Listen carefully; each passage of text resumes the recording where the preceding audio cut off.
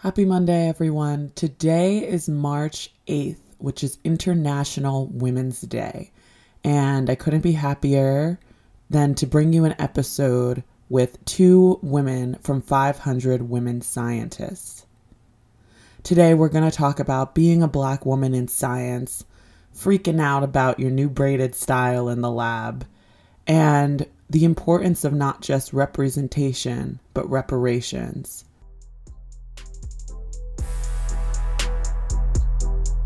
If you listen, we all glisten. No more friction, take a seat. We are driven with ambition. No more prisons, hit delete. Abolition is the mission. These conditions, the receipt. No surrender, no retreat. Always fight until we free, till we free. I just need to breathe. Why not let us be? I just want some peace. Should be loving me. I just need to breathe. Why not let us be? We just want some peace, followed up with equity. Black is beautiful, don't you forget. Not disputable, come with respect. My melanin, beautiful, what you expect. Black is beautiful, don't you forget, don't forget.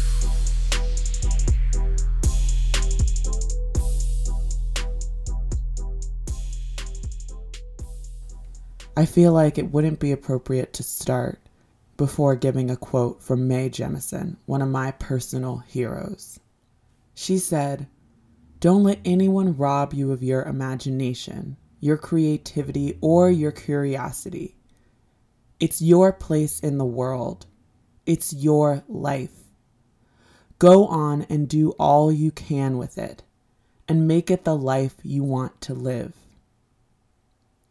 Mae Jemison was the first African American woman in space. But did you also know that Jemison is a trained dancer who built her own dance studio in her home as a child? She began college at Stanford University to study chemical engineering when she was only 16 years old. And even more shockingly, even though she was the first Black woman in space, she's actually afraid of heights. Stay tuned to learn more about the importance of Black women in science with 500 Women Scientists. Well, hello, Nicole and Lauren. How are you guys today? I'm good. How are you? I'm good too. I'm trying. Just barely survived 2020. So just really trying in 2021. That's all we can do. I know. Doesn't feel any different from 2020 though. I am telling myself that it is different and better, and that's what we have to do right now. So what group are you guys with? So we are with the nonprofit organization 500 Women Scientists, and I am currently the interim executive director of 500 Women Scientists. And Nicole? Yeah, so I am the PODS project administrator, and we'll, I think, get into that later about the specifics of the roles. Always happy to have other Black women on the podcast, and Yes. just also in general in my life, and I think also within science, it's so rare to meet other Black women and also to meet women that have no interest in muting themselves or tone policing themselves just for the sake of being scientists. Yep. And I think that has been a really huge thing for me with creating Decolonizing Science, is that I felt like I could either be a scientist or be Black, like to just be completely honest. And I think this has been a great opportunity to kind of bridge the gap between the two. And I was wondering, in your experience, what has your journey been in bridging the gap between outreach and science and activism? Ooh, that's a whole word. I know, right? You want to take that first? Gotcha. So I guess I'll talk first about what brought me to the field of science. So my master's degree is in marine science. However, recently I've pivoted to mentoring and supporting historically underrepresented students in STEM at Brown University. And so, as a young girl, my parents really exposed me to different areas of science. And I'm from the south suburbs of Chicago, and we would always visit the Shedd Aquarium, Museum of Science and Industry, the Field Museum, and other museums around us. And so one thing that comes to mind is I remember bringing a pad of paper and a pen with me and just writing down everything that I read at the Shedd Aquarium. And then my first real experience in the marine science field was the Shedd Aquarium had this high school marine biology program for Midwest undergraduate or for Midwest high school students. And so I applied and was accepted into that program. And then I think there was a week of classes that we went to at the Shedd, and then we got to go to the Bahamas for 5 days, which was so awesome. I loved that. That was my first real interaction research experience. I got to snorkel for the first time. Oh, I'm so jealous. Yeah, sign me up. We did plankton tows, we did beach cleanup, and from then on I'm like, oh my goodness, how can I do this? However, there's really not any marine scientists that I had known of at that time. I mean, now being in the field, I've, come across a few, but it was really hard for me to kind of get motivated and to get started. So I think knowing that there are other young girls or other women who are struggling in fields like this and other fields, it keeps me motivated and going to, recruit other Black women in STEM. Yeah. I think I am like Nicole in that I didn't fall in love with science. I don't know if I would say I even love science now. Yeah, I wouldn't call it a love, maybe a love affair, because I came about it from the standpoint of medicine. I always wanted to be a physician. I knew that's what I wanted to do. And I had opportunities both in high school and in college that allowed for me to do research. And those opportunities were big for me because they were paid. And so that was something I didn't have, the luxury of doing things that weren't for money.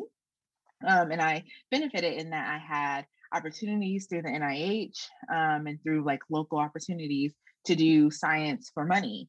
And I ended up becoming a major in neuroscience because it met all my pre-med requirements. It was just easier. And so that's how I came to neuroscience. And then I fell in love with the brain. I love the brain. So I will say that. I don't know if I love science as a whole field, but I love the brain and I rock with neuroscience. And so that was how I got there. And then that bridge between science and community has been really difficult. I think it's kind of something that's been innate. I know for me and a lot of people, of course we want to make that bridge, but I think that the academy and the resources are not there for us to do that and be rewarded for our work. Which I found in college, I had a little bit more probably support. When I started my pursuit of my doctorate, I did not have support from my primary PI or private investigator, sorry, the person who was in charge, who I worked in their lab. She did not really support it. And she told me many times that my priorities were messed up.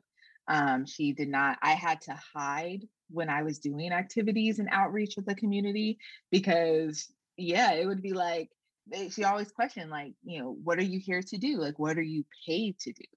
And so I found that it was actually really difficult. And I think it was really with how they everyone wants you to work in the community, but no one wants you to take time away from lab to do that. So, so now I'm working 50 to 60 hours in lab and then spending my own money, and grad students only make, and we were highly paid grad students, and we only made $32,000 a year.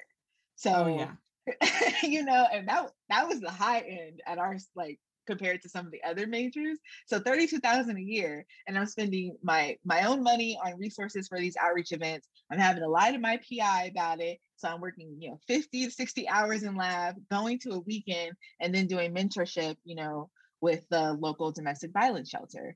So it got real like that very often. And I think a lot of people don't have the support they need to be in community, and they're not rewarded for it, not like they should be.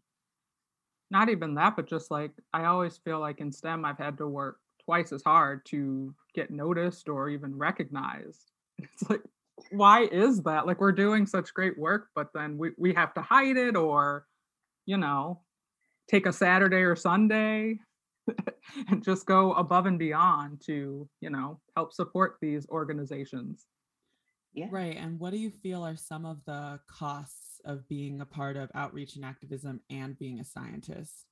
So you already mentioned that you feel like you have to kind of like hide from your PI, what you're doing, which for everybody that's listening, PI means PI is your principal investigator. So that's just the person who's in charge of your lab, who you work under. And so they're a faculty member. I mean, it's super taxing. Like I said, that's what drew me to 500 Women Scientists, because I felt like I wasn't getting that, you know, activism piece in my life. You know, working at universities, you're very kind of like constricted with the work that you can do.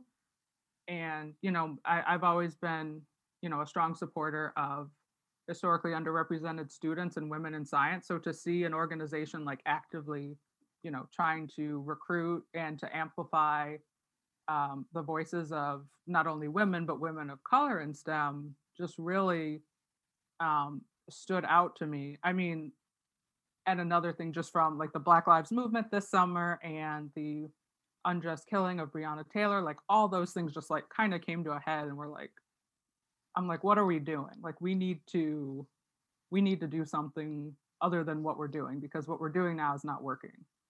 Yeah. And that's, I think like that's part of the cost, right? Is like when you decide to show up as a scientist and still have that advocacy or activist point, it's really difficult because all of these things really weigh on you. I feel like I know a lot of white colleagues who have never had to think about, you know, police shootings, who I'm sure I remember being in lab and watching the video from Nipsey Hussle being shot. And I remember I had to walk out because I was crying. I went to the bathroom because it was a lot to take in, and to see that, and to regularly see the abuse and disposure of Black bodies is really difficult. And I know I've walked into lab with a chip on my shoulder plenty of times. And my office was very purposefully like Black as as can be. Like I had posters like Toni Morrison, Ari Lennox, James Baldwin. I had a whole like tribute to like some of like the Black people I looked to for inspiration. And so I think we are like, some of the costs are that we are way more perceptive to things going on. We carry that emotionally, spiritually, and that of course affects us for our, you know, productivity, because it's hard to be productive. It's hard to analyze papers and exist in a bubble as if all these injustices aren't happening around you, especially when you're called to action. Like when you know, how can I, you know, make things better? That definitely impacts my productivity, which then makes me look like I'm less than as a scientist when I'm not. You know, I'm human. Yeah. And I know for me, it just took a toll this summer, like on my, you know, mental health, because it was like every other day something was happening. And it's like, okay, how can we go about our work as if nothing's happening? And then, you know, at my full-time job, like nobody was really talking about it. And it's like, okay, this is ridiculous. Like, why aren't we having these conversations? Like, and just feeling like one time there was like a whole week where I just couldn't do anything. And I'm like, I'm sure this week. Oh, only a week. That's it's just like so sad to think, right? And I like, yeah, like we should, I mean, a pandemic alone, right, should be enough to like shut everything down and to just, you know, have everyone take care of like health. But a pandemic on top of racial exasperation, like all of our lives and everything else, it's hard to show up as a scientist. And it's hard because a lot of people don't think that scientists should be in on these conversations. Like scientists don't have a responsibility for racial justice and equity and all those other hot topics, quote unquote hot topics, that don't get the care they deserve. Oh, that's a good point that you brought up, Lauren. In my one of the roles that I do at Brown is I lead um, a program called Science Friday Faculty Forum, and we're trying to, like, most of these STEM faculty are great, and they've really committed to, working to provide an inclusive classroom. But this past month, we were kind of talking about, like, how can you talk to students about a lot of these conversations, like anti-racist teaching or, the Black Lives Matter movement. And granted, like, most of them have never had these conversations before. So I'm kind of trying to give them tips on, like, what to do. And the first thing I tell them is you don't need to know the answers. Just telling the students that you're here to support them is, like, I think what they're looking for. And so doing little things like that can make a huge difference in STEM classrooms. Yeah, I know that when everything went down this summer, there had been quite a few Black graduate students that, and by quite a few, I mean like 4, because there aren't many of us, but there were a few Black graduate students that I really was shocked that I was really shocked because they had no interest in participating in any of the activism that was occurring or having any conversations with their PI about the subject matter, or even participating in activism from the perspective of using social media. And that was pretty shocking to me. But at the same time, I understood it, because in order to be successful in this field, a lot of times you do have to keep your head down. And there's a lot that you sacrifice when you choose to hold your chin high. And for me, it's a non-negotiable part of being a scientist. So if there are certain job opportunities or research opportunities that I will miss out on because I take advantage of tutoring, Black children in my community, or I decide to be a part of 500 Women Scientists, or I decide to be a podcast, I'm at peace with the fact that that is okay. And that can be really hard for a lot of people to understand. But I think this is part of decolonizing science, in that science is not just about data points. It's not just about papers that come out. And I think that we have so much more to contribute to science in coming into science with a decolonized perspective, and also in understanding that we are human. Scientists are not just robots, and it actually aids in our science, especially when it comes to talking about environmental and socioeconomic determinants of health. I feel like that's really important. I think that there's this notion that in order to be a scientist and to be an effective scientist, you have to be cold, you have to be distant, and you can't really be passionate about these other things and these other fields. And I definitely appreciate 500 Women Scientists for allowing the opportunity for women and non-binary people to come together. And as you mentioned, 500 Women Scientists is more than just 500 people. So at this point, it's a much larger organization that has pods in several different major cities. Why do you feel like that's important? And how do the pods function? How do they work? And how do you feel like they aid our understanding of science and of our community? Yeah, that's a loaded question. So maybe I'll give an overview quickly of 500 Women Scientists. They're good. They're good questions. It's just like, oh man, let me keep track. So I'll start with giving a quick overview of 500 Women Scientists. So 500 Women Scientists, a nonprofit grassroots organization, meaning that we look to enact change in small groups instead of large crowds. So we do this by having pods, which Nicole will talk about in a second. And these are our local chapters. But overall, the premise of 500 Scientists is that it was started after the 2016 US election when Donald Trump was elected. And 4 women scientists wrote a pledge reaffirming that they were going to still be committed to making science open, inclusive, and accessible to everybody. And so that really birthed the movement. And we're called 500 Women Scientists because they wanted 500 women scientists to sign on to this pledge. And like within 3 or 4 months, there were over 20,000 signatures from all over the world. And that was the beginning of a movement. And so now we are working on language to make sure people know that we're more than 500, we're more than just women, and we're more than just scientists. We include the entire STEM, so that's science, technology, engineering, math, and medicine, in our purview of fighting for justice and equality and equity and diversity and inclusion, all of those kind of buzzwords. But the nice part is that we've been doing this work for several years now. We're about 4.5 years old as an organization. And we do that through some initiatives that we have nationally. We have things like Fellowship for the Future, which gives money to women of color who are doing this community work that we talked about.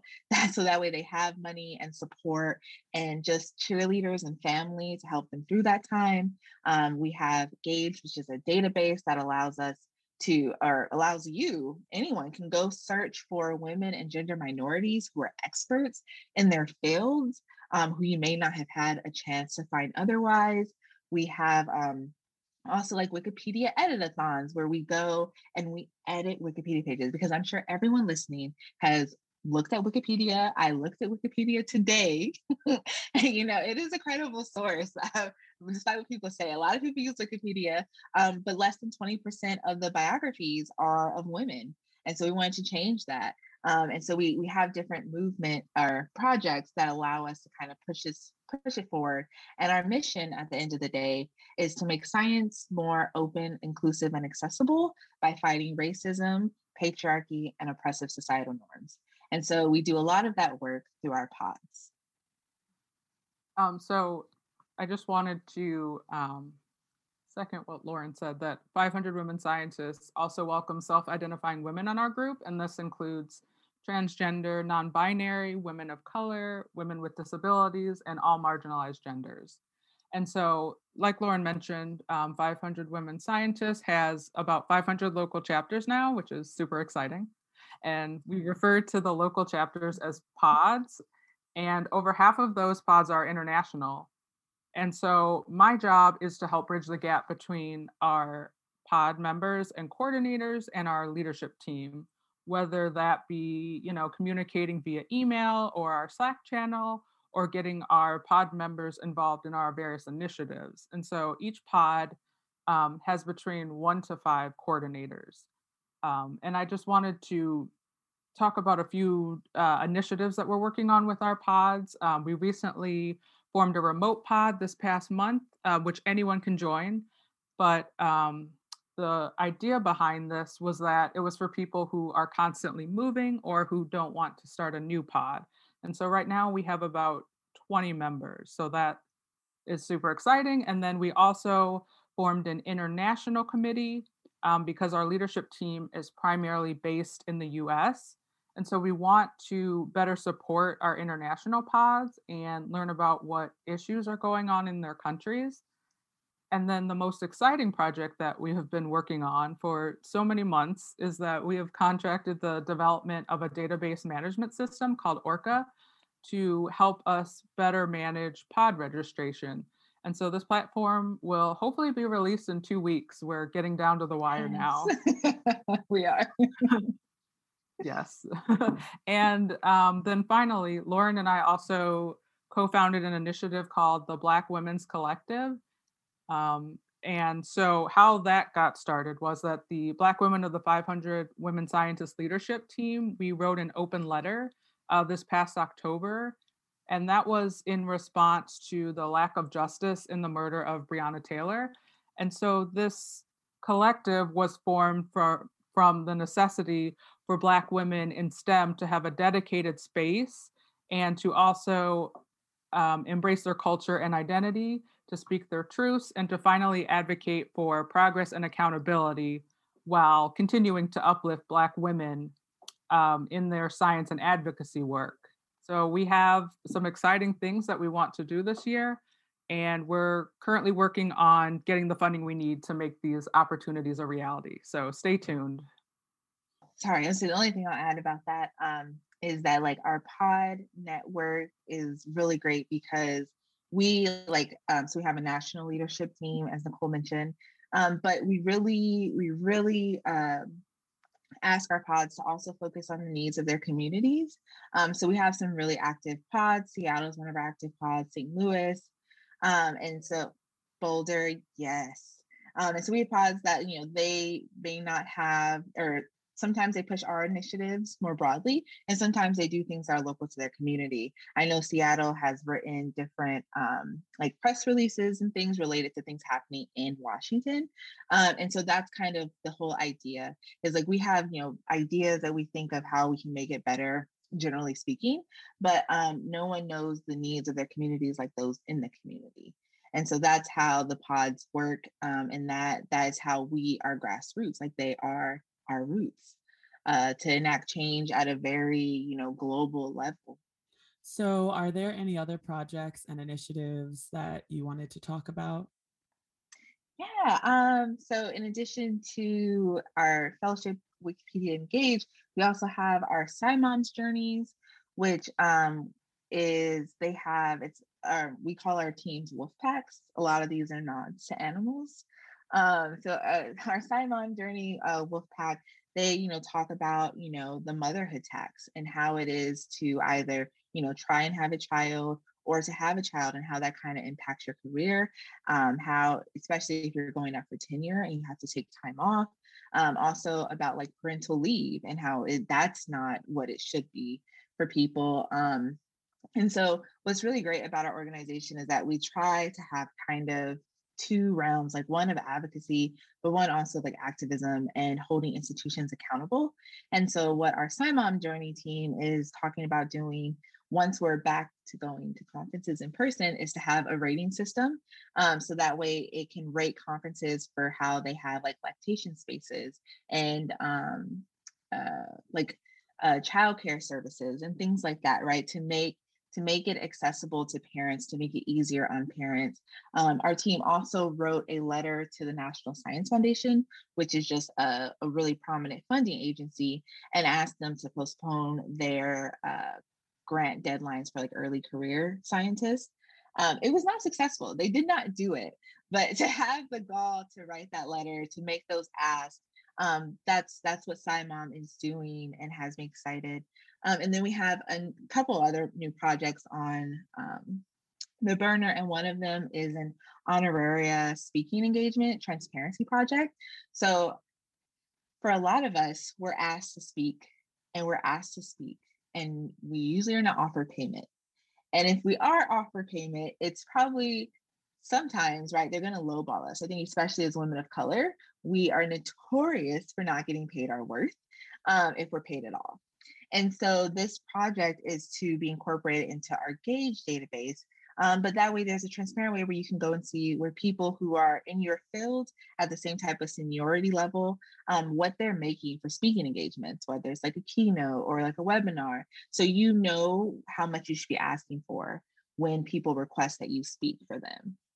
So the idea is to really like create these resources and opportunities for people to do right and to be able to do right easier, because I think that's a lot of the problem is people like say, oh, I want to be inclusive, but I don't know how. And so providing some resources like, hey, here's some starter things. This, by no means do we have all the answers.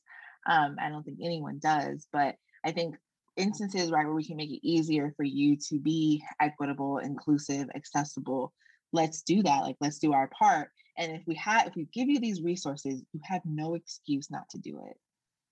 Yeah, I feel like that is a huge thing. I feel that a lot of people want to, I feel like there are three parts of it, right? You can acknowledge that these problems exist and that racism exists. And then I feel like the next step is talking about these problems in our communities. And then the next step is actionable change. And a lot of people, especially in academic institutions, tend to focus on the first step or the second step and not the third step. Because the thing is that the fourth step is healing. So if we just skip the third step, we're never going to get to the fourth step. And I sound like Iyanla Vanzant right now. um, Fix our life. I've spoken to many other Black women scientists about this, where there's a lot of, okay, so we acknowledge that there's racism. So there are a lot of people in my department that will send an email, and at the bottom it says some long statement of, I acknowledge that I'm on Duwamish territory, and I acknowledge that I'm this and this and this. That's great. What's next? Okay, like, so are we really having those conversations? So you acknowledge it, but do you acknowledge how it functions, how your privilege actually functions? Do you acknowledge how your privilege impacts your actions and how you communicate with other people? And then the next step is actionable change. And yeah, I think it's great that you're giving people resources to make that step, because a lot of people try to avoid that. I know personally, I've seen a lot of surveys sent out by the department. How are you feeling? Rate your anxiety here, rate how inclusive you feel things are here. And then there are meetings to talk about it. But there doesn't seem to be much beyond that, other than, taking in one or two students of color a year, and kind of like that's the band-aid. And I guess the next thing I wanted to say is, why do you feel the representation of women in science is so important, and specifically the representation of Black women in science?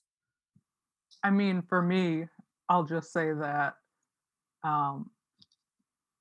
thinking about it, like being a young girl, and just thinking like, for them to, what am I trying to say?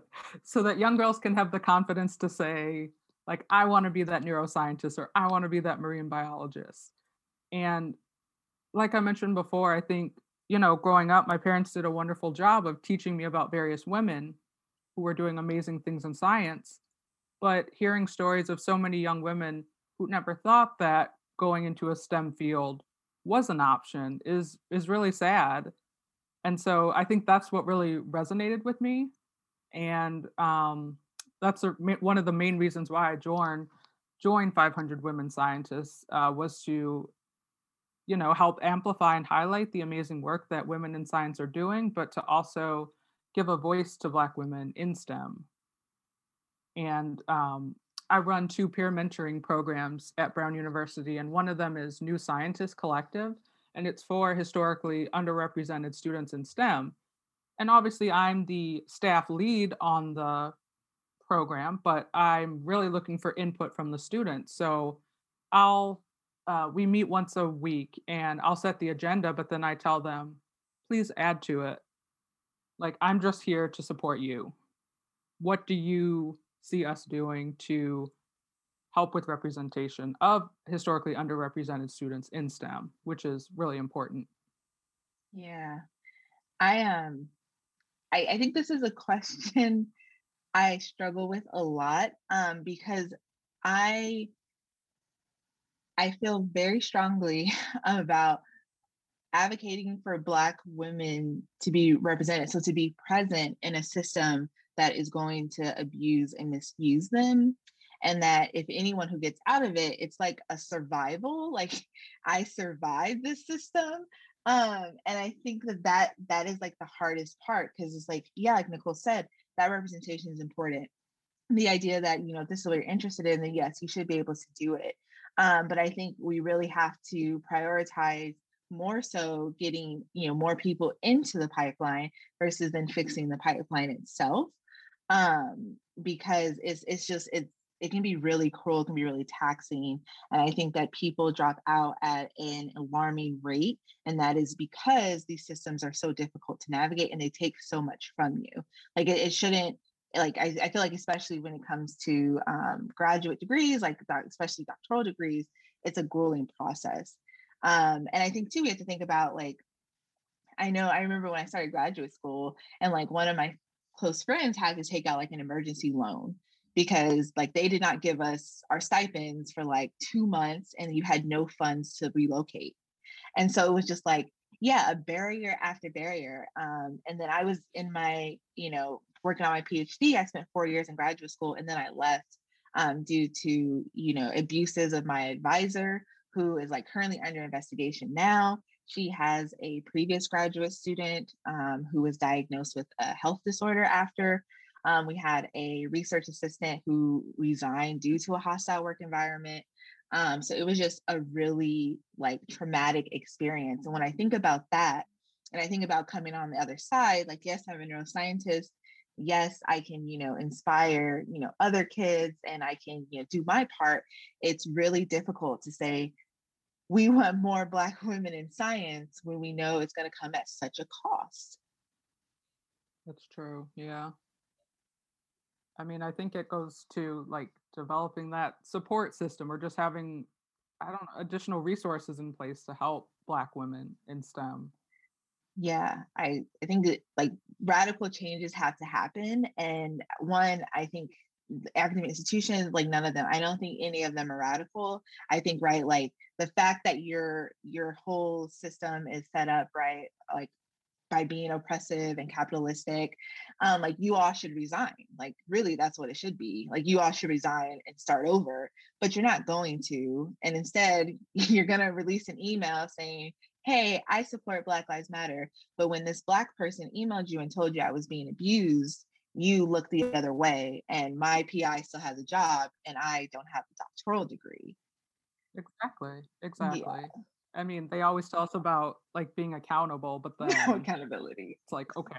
But then, right. And like, if I see one more email with saying that Black Lives Matter, but them not doing anything about it, like that just, I've had enough. Performative. It is performative, and that's what, and that's all they're set up to do, because radically you all could change it. Like I'm applying for, in the process of applying to medical school, and just like medical school is a ridiculous process anyways.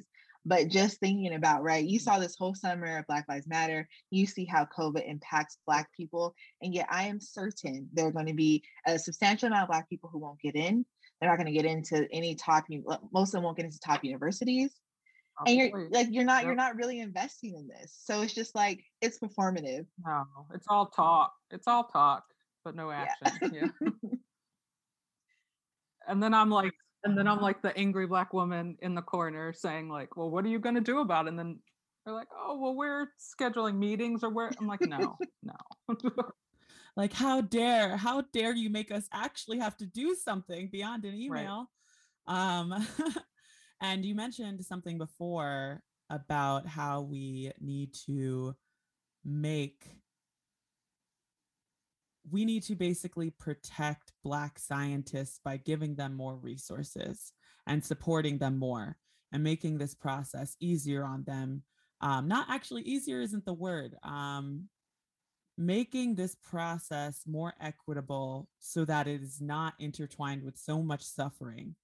And when you go to seek a degree and to seek an education, you should be able to focus on that without having who you inherently are as a person get in the way of your lived experience in a research institution, academic institution, or medical institution. And one example of that I think of is having more Black therapists at these academic institutions.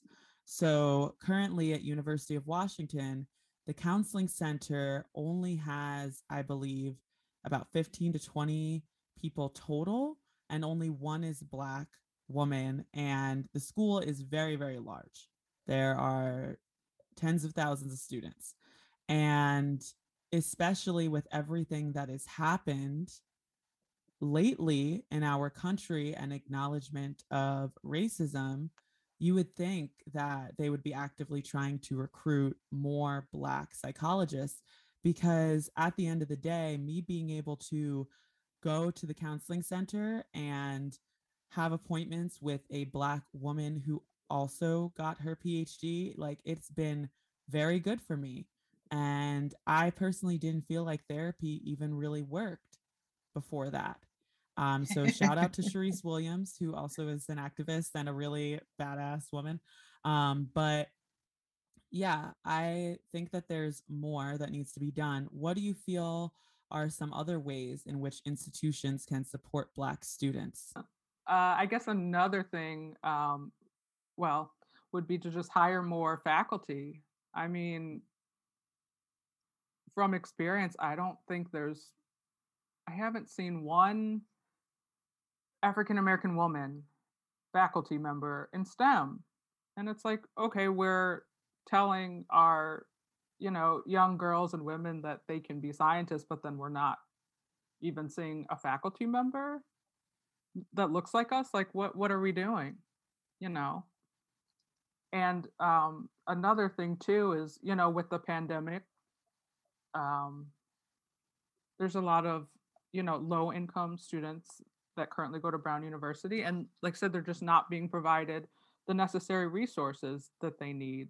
So I feel like I'm kind of like struggling, like I'm going around in circles trying to, advocate for students when, nothing's happening, or, nothing's being done about it. Yeah, and I think that it's not even as far as hiring Black faculty, it's not even just about the students being able to see other Black faculty.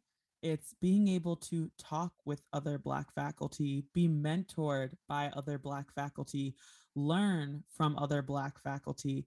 And I personally feel that when positions are given to Black faculty in predominantly white institutions, especially if they are going to be the only Black representative or one of the only Black representatives, I personally feel like they should receive extra funds. I feel like they should receive extra reparations in the job offers that they get, because Right. if you're in an institution that has so few Black faculty, there is an extreme amount of labor that Black faculty will then have to do to support the students of color that are suffering. And it's not fair. And it's just something that's kind of not spoken about. And it's just an inevitable part of starting to integrate these spaces. And it's really not fair that they should have that burden, because that's not really their responsibility. But as we know, as Black people, it becomes our responsibility to support each other. So I feel like that's the other thing too.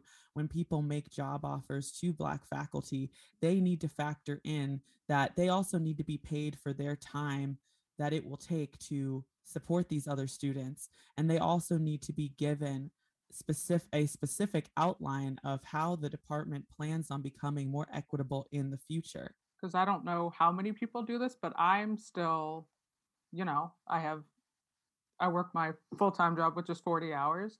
I, do stuff for 500 Women Scientists, and then I'm still interested in specific students and what they're up to. So I'll, schedule a Zoom call. I'll check on them to see how they're doing. It's like, it's because I care and I want to know, that they're doing okay.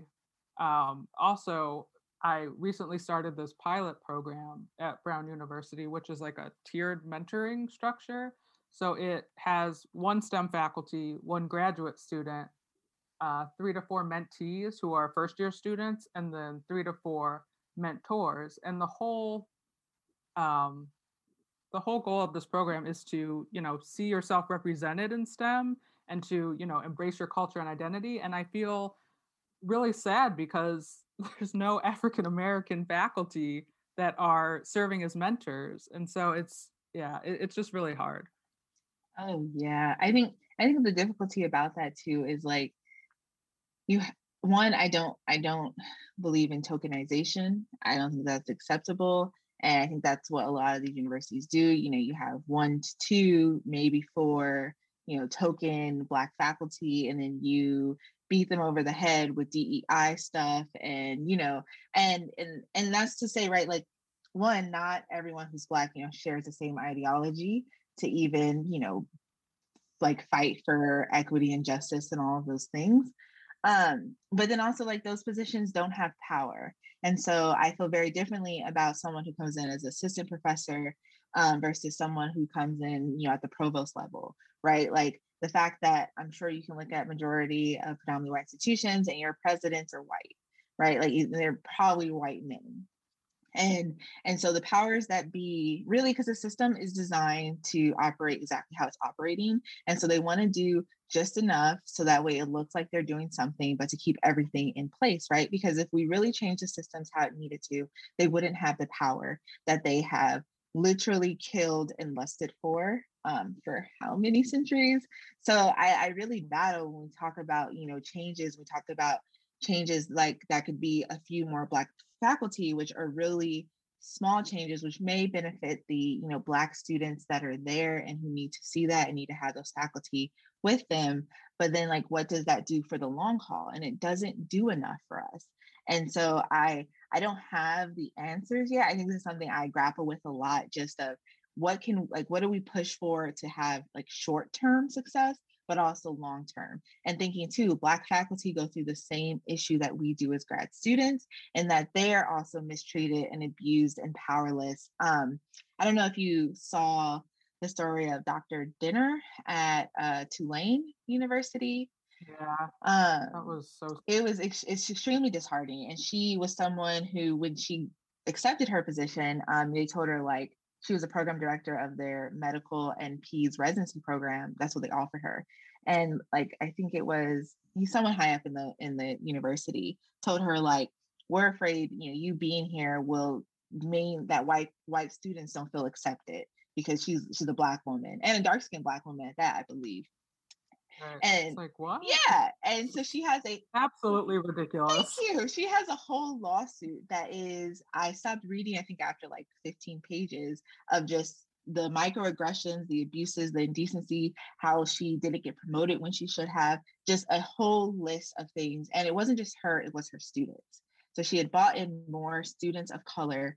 Like one of her incoming residency cohorts were all women of color, and those cohorts can't be usually more than like 5 or 6 people. They were all women of color. And then they all were subjected to that same treatment that she is. So that's when we have to really look at ourselves and ask ourselves, what systems are we buying into? How do we go about it differently? I don't know the answers. I've never attended a HBCU. I will be for medical school. I've only been at predominantly white institutions.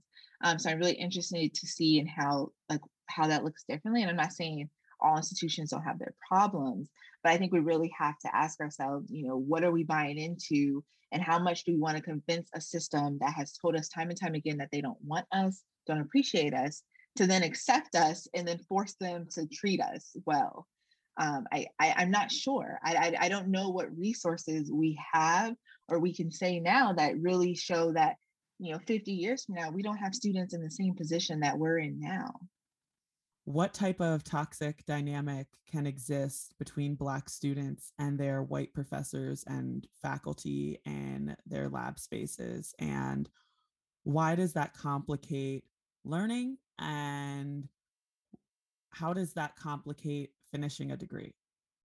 I think I wrote about this. In undergrad, I wore a I Can't Breathe shirt in honor of Eric Garner, who was murdered by the NYPD. And I remember going into lab and my PI, and I actually I really love this woman. She's a white woman, and we were kind of like down the hall from each other, and she saw my shirt and she was like, haha, somebody get that girl some oxygen. And it was something like that. And I was like, my jaw dropped. So I'm just like, I know she did not. And so I resolved that as being like her ignorance, that she didn't know like what that pertained to. No. But it was something I was just like, the gall. Oh, no. But I'm like, then again, like my reality is not your reality. And the things, I think about, they don't even make the news for you. So I've had like different instances like that. I remember being in class and having a group of white students next to me talk about like the protests. I think this was after Mike Brown was murdered. And they talked about it so like heavily, like they were making jokes. And I just remember sitting there boiling, like ready to set the whole place on fire, to argue about it. And I didn't. And what I've had to learn, which is toxic in itself, right? It's like really choose my battles and to choose who I want to try and educate, or else because I'd be educating everyone. And so I know I'm certain, that makes it harder for me to learn. It makes it harder for me to pay attention. Like emotions are big. They have a big impact on right how we feel, how we learn. And I had several conversations with my PI or my principal investigator. We worked with stroke patients. And so I'm in Atlanta, and majority of our stroke population are Black patients. And not only are they Black, but a lot of them are uninsured. And there were some patients who were like, really have a distrust of, the scientific system and participate in research. And I told my PI that, and like, she is German. And I remember her telling me like of an instance when someone didn't want, she's a MD PhD, when someone didn't want her in the room because she is German and they were Jewish. And so she said like, oh, I understand what you go through. And I was like, hey, no, your one instance of that is different from everything. I routinely had people think that I was like the volunteering lab. Like I was the grad student, and I'm Black. And then we had a white and an Asian research assistant. And so I led everything. And people really didn't think that I was the grad student. I've been mistaken for the for janitorial services. Like it's just been like constant, like, I don't think you belong here. And I'm going to check and I'm going to ask you who you are. And I'm going to ask you, like, who do you belong to? I've been asked who I belong to. And things like that make it very difficult to just show up and exist and learn and contribute, because I'm constantly being checked for, asked about, and people doubt I can be the graduate student, Yeah, that's so true. Another thing that I thought of was, I don't know how many people have told you this, but for me, I've had so many people tell me, wow, you don't look or you don't act or sound Black at all. And it's like, well, at the time I didn't think any of it and I just kind of laughed, but now I realize that statement is really hurtful and it doesn't even make any sense. So it's like, where did that even come from? And then the other thing too, I was thinking of, before I worked at Brown, I was in Hawaii to get my marine science degree. And so I was there for 6 years. And, I got my degree and I was looking for jobs. And I don't know how many job applications I submitted in the past. Way too many to count. But there was this one job that I was really excited about. And one of my friends was on the hiring committee. And I remember overhearing him say that they wanted to only hire a certain type of person, which of course wasn't me. And so, that was so hard to hear because I knew I was more than qualified. And it's like, okay, if you're only going to hire a certain type of person, why am I doing this work? Like, so just feeling like you're not wanted or I'm just going to give up. Like, does it even matter?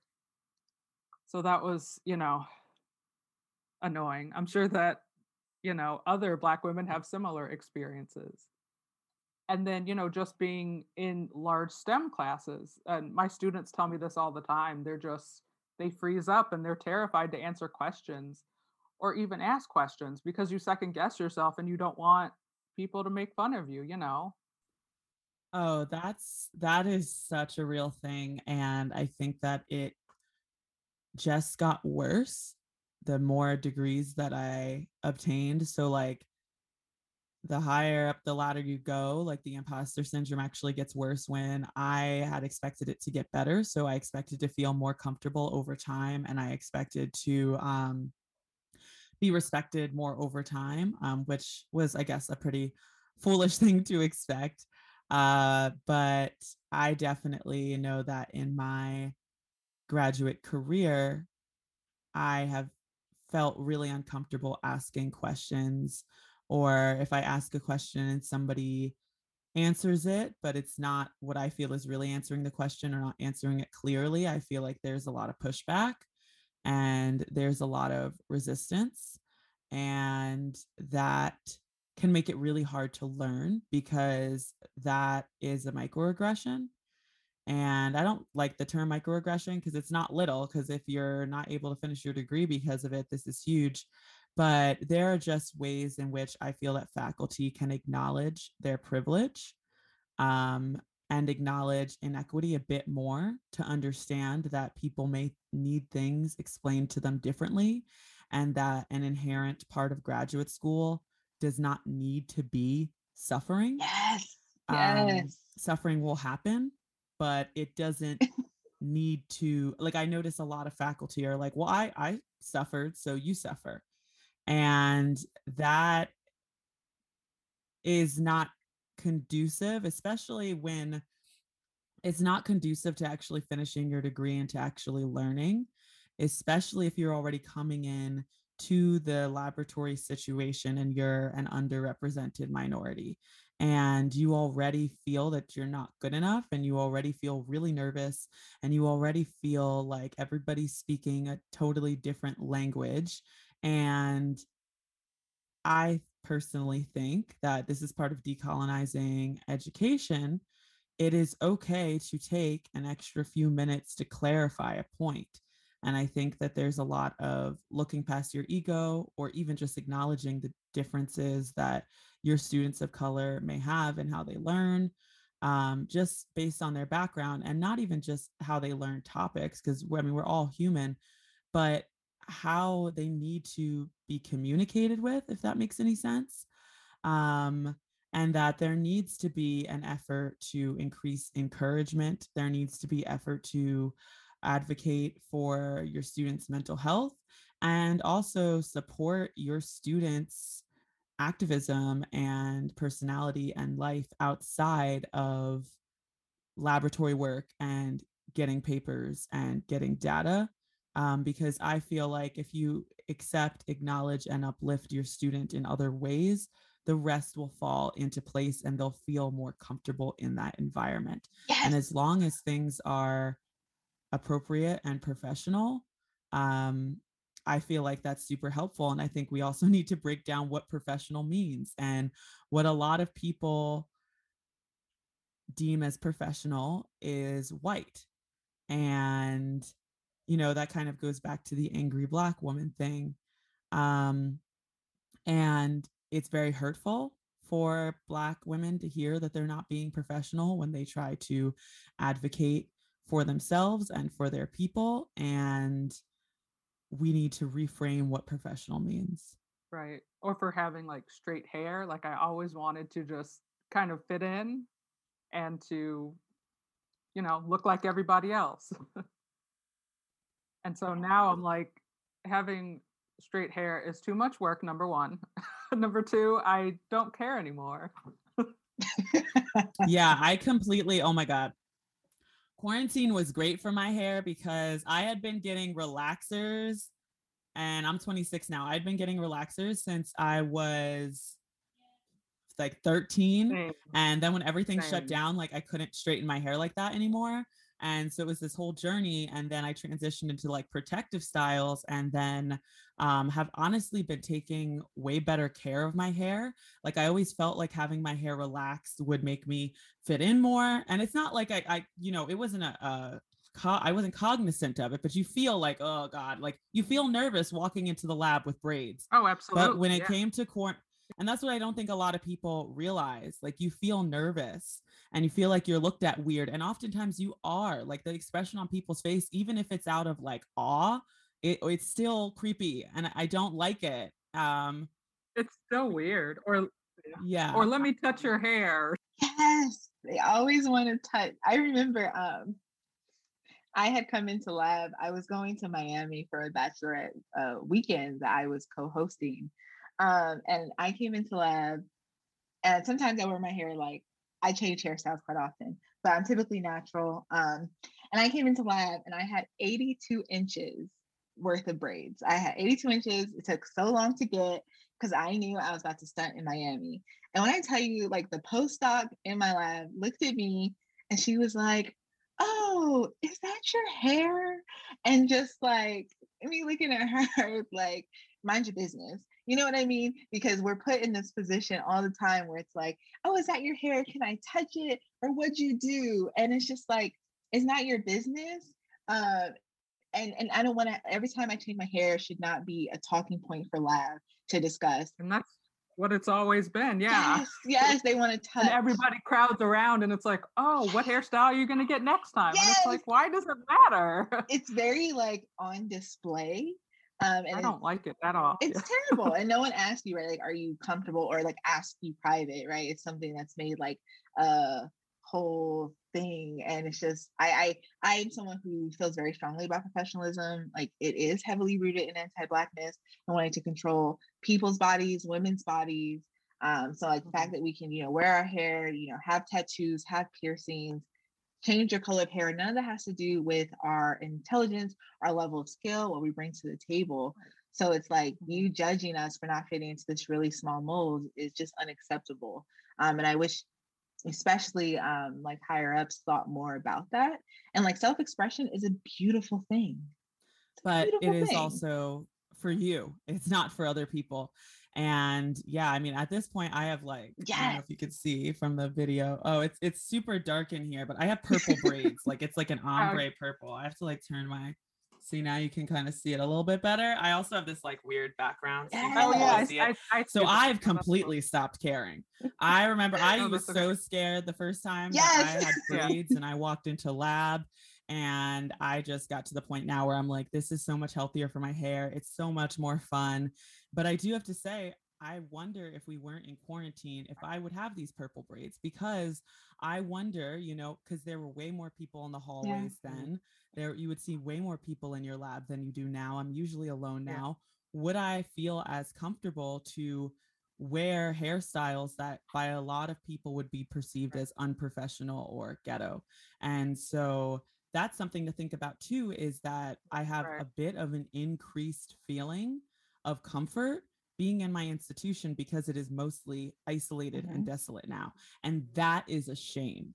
That is a shame, because there's so much that can be gained out of direct interaction with people in a laboratory or research or even just schooling setting. And it is a shame that we have to enter those settings second guessing the hair on our head. Right, which has nothing to do with our I look how good. Smart we are and what we're, it's ridiculous. Why is this a topic of conversation? Yes, like I think that is like such a huge thing. Like, we do these things and we look amazing doing them. Like, we did, like, we're still of our culture. We can still represent our people. And like, I think at a certain point, like, right, we all compromise to a certain extent to be in these spaces, but like, to be able to be true to yourself is huge. And I think like that's something then that, PI or your like bosses can do now, right? Is create the space where you do feel comfortable. Like, my co-advisor, he's a white man, he's young, and I've always felt comfortable around him, comfortable like talking like I do without having to like change like my professional voice, or like, and like talking about Black things that are totally unrelated in lab. And I think that type of discourse and having that comfort and being able to even go to him crying when things aren't working out. Like, if you're, if you can create that type of environment for your students and stand up for them when other people come at them wrong, I think that's huge. And at least that gives them an ally. And I think I sometimes don't like the word ally for how it's been used a lot. But in that case, having someone really who has your back and who's ready to defend you, who is in a position of power, I think that's huge. Yeah. So is there anything else that you feel like we should talk about to just sum it up? I guess one thing maybe I'll ask is, how do you feel like you're able to cultivate Black joy for yourself as a Black woman scientist? And what advice might you have for other people? I love that. I love ending on a happy note. Right. That makes me happy. We gotta, because some of these episodes are heavy, Lord. I was interviewing an inmate, and tell me how he like left it on the best note. He is so empowered and he's phenomenal. But I was like, ready to cry. Oh man. I feel my Black joy as a Black scientist comes from just taking a break from science and like reading. I love reading. I love working with children. Like, I work with children in a very like, it's not my work capacity, but I love when I can see a Black child and help them feel good about themselves, help them read a book, help them learn a new TikTok dance. Like, that is everything for me right now, because it keeps me grounded. It keeps me rooted. And I know that regardless of how hard the fight is outside when I come home. I got, my man who is amazing. I got my sister, I got my nieces, and I got, the Black culture. And Black culture for me is everything. And it always refills me up. Yeah, me and my mom and my sister, we started this book club. So it's we found it online. It's like 52 books written by different women of color. And so that's kind of, usually we see each other more often, but now with COVID, we don't have the ability to do that. So we get on Zoom every 2 weeks and like chat about, just how our day is going. And then we chat about the book. So it's a good way to feel connected. And I have a husband and 2 dogs who are both 2 years old, and they are awesome and sometimes super loud and annoying, but I don't think I would be able to. The dogs or the husband? Oh, hey. The dogs. Yeah, okay. I know, right? Tell the truth. But yeah, they've just been like my lifesaver. I take them on walks. They're, in my room, giving me hugs and kisses. So they really helped me to stay, to take breaks. And I think also 500 Women Scientists has helped me to do that. I mean, I'm still working on it, on saying no and like, prioritizing my mental health, but I'm working on it. Oh yeah. I think for me, it is making sure that I take care of myself. So making sure that I'm going to therapy, making sure that I'm journaling, making sure that I'm also taking time to do creative things. So lately I started making earrings, and those are actually really beautiful and cool. And I might start selling them for the movement. There's this inmate commissionary fund that I've been thinking about supporting. But making sure that I'm not just working like a robot. And that is super hard for me. And I think it's super hard for a lot of overachievers. It's super hard for a lot of people that are doing a lot of things or are overworked and stressed mentally and physically.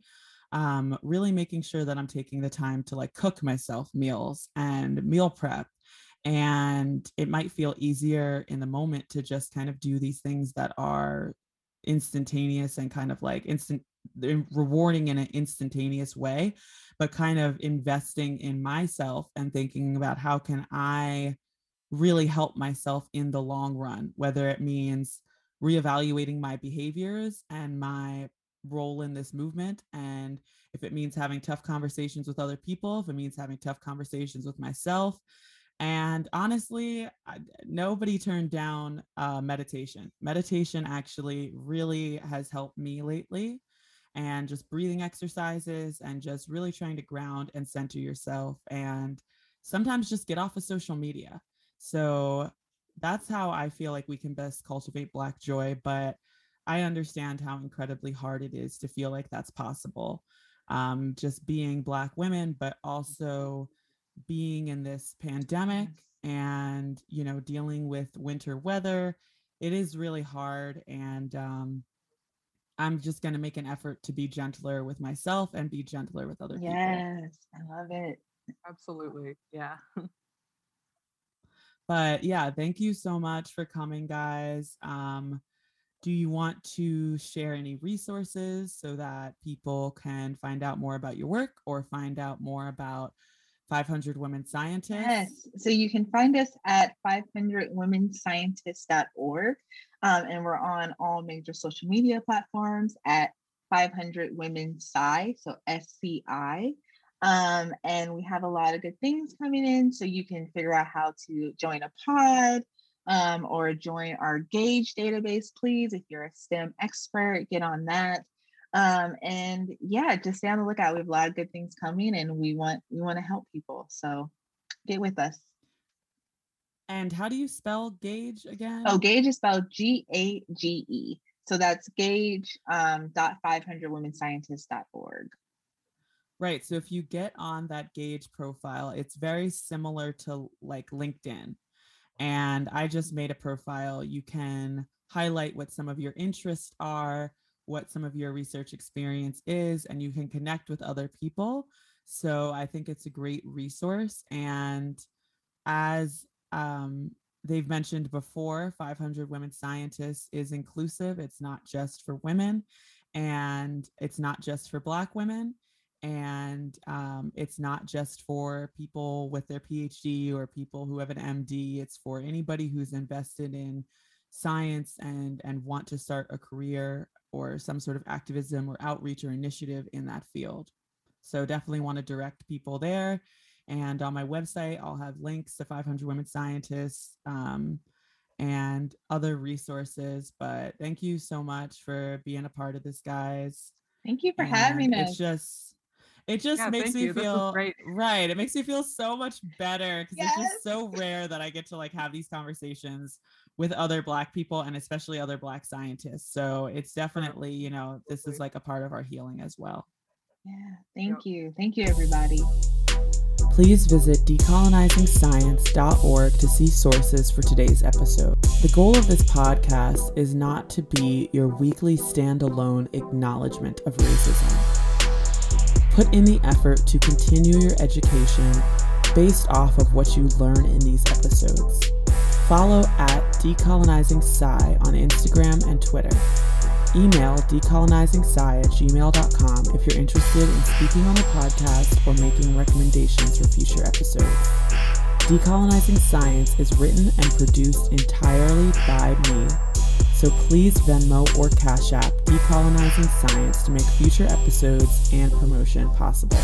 If someone you know is struggling with depression or thoughts of suicide, please visit suicidepreventionlifeline.org or call 1-800-273-8255.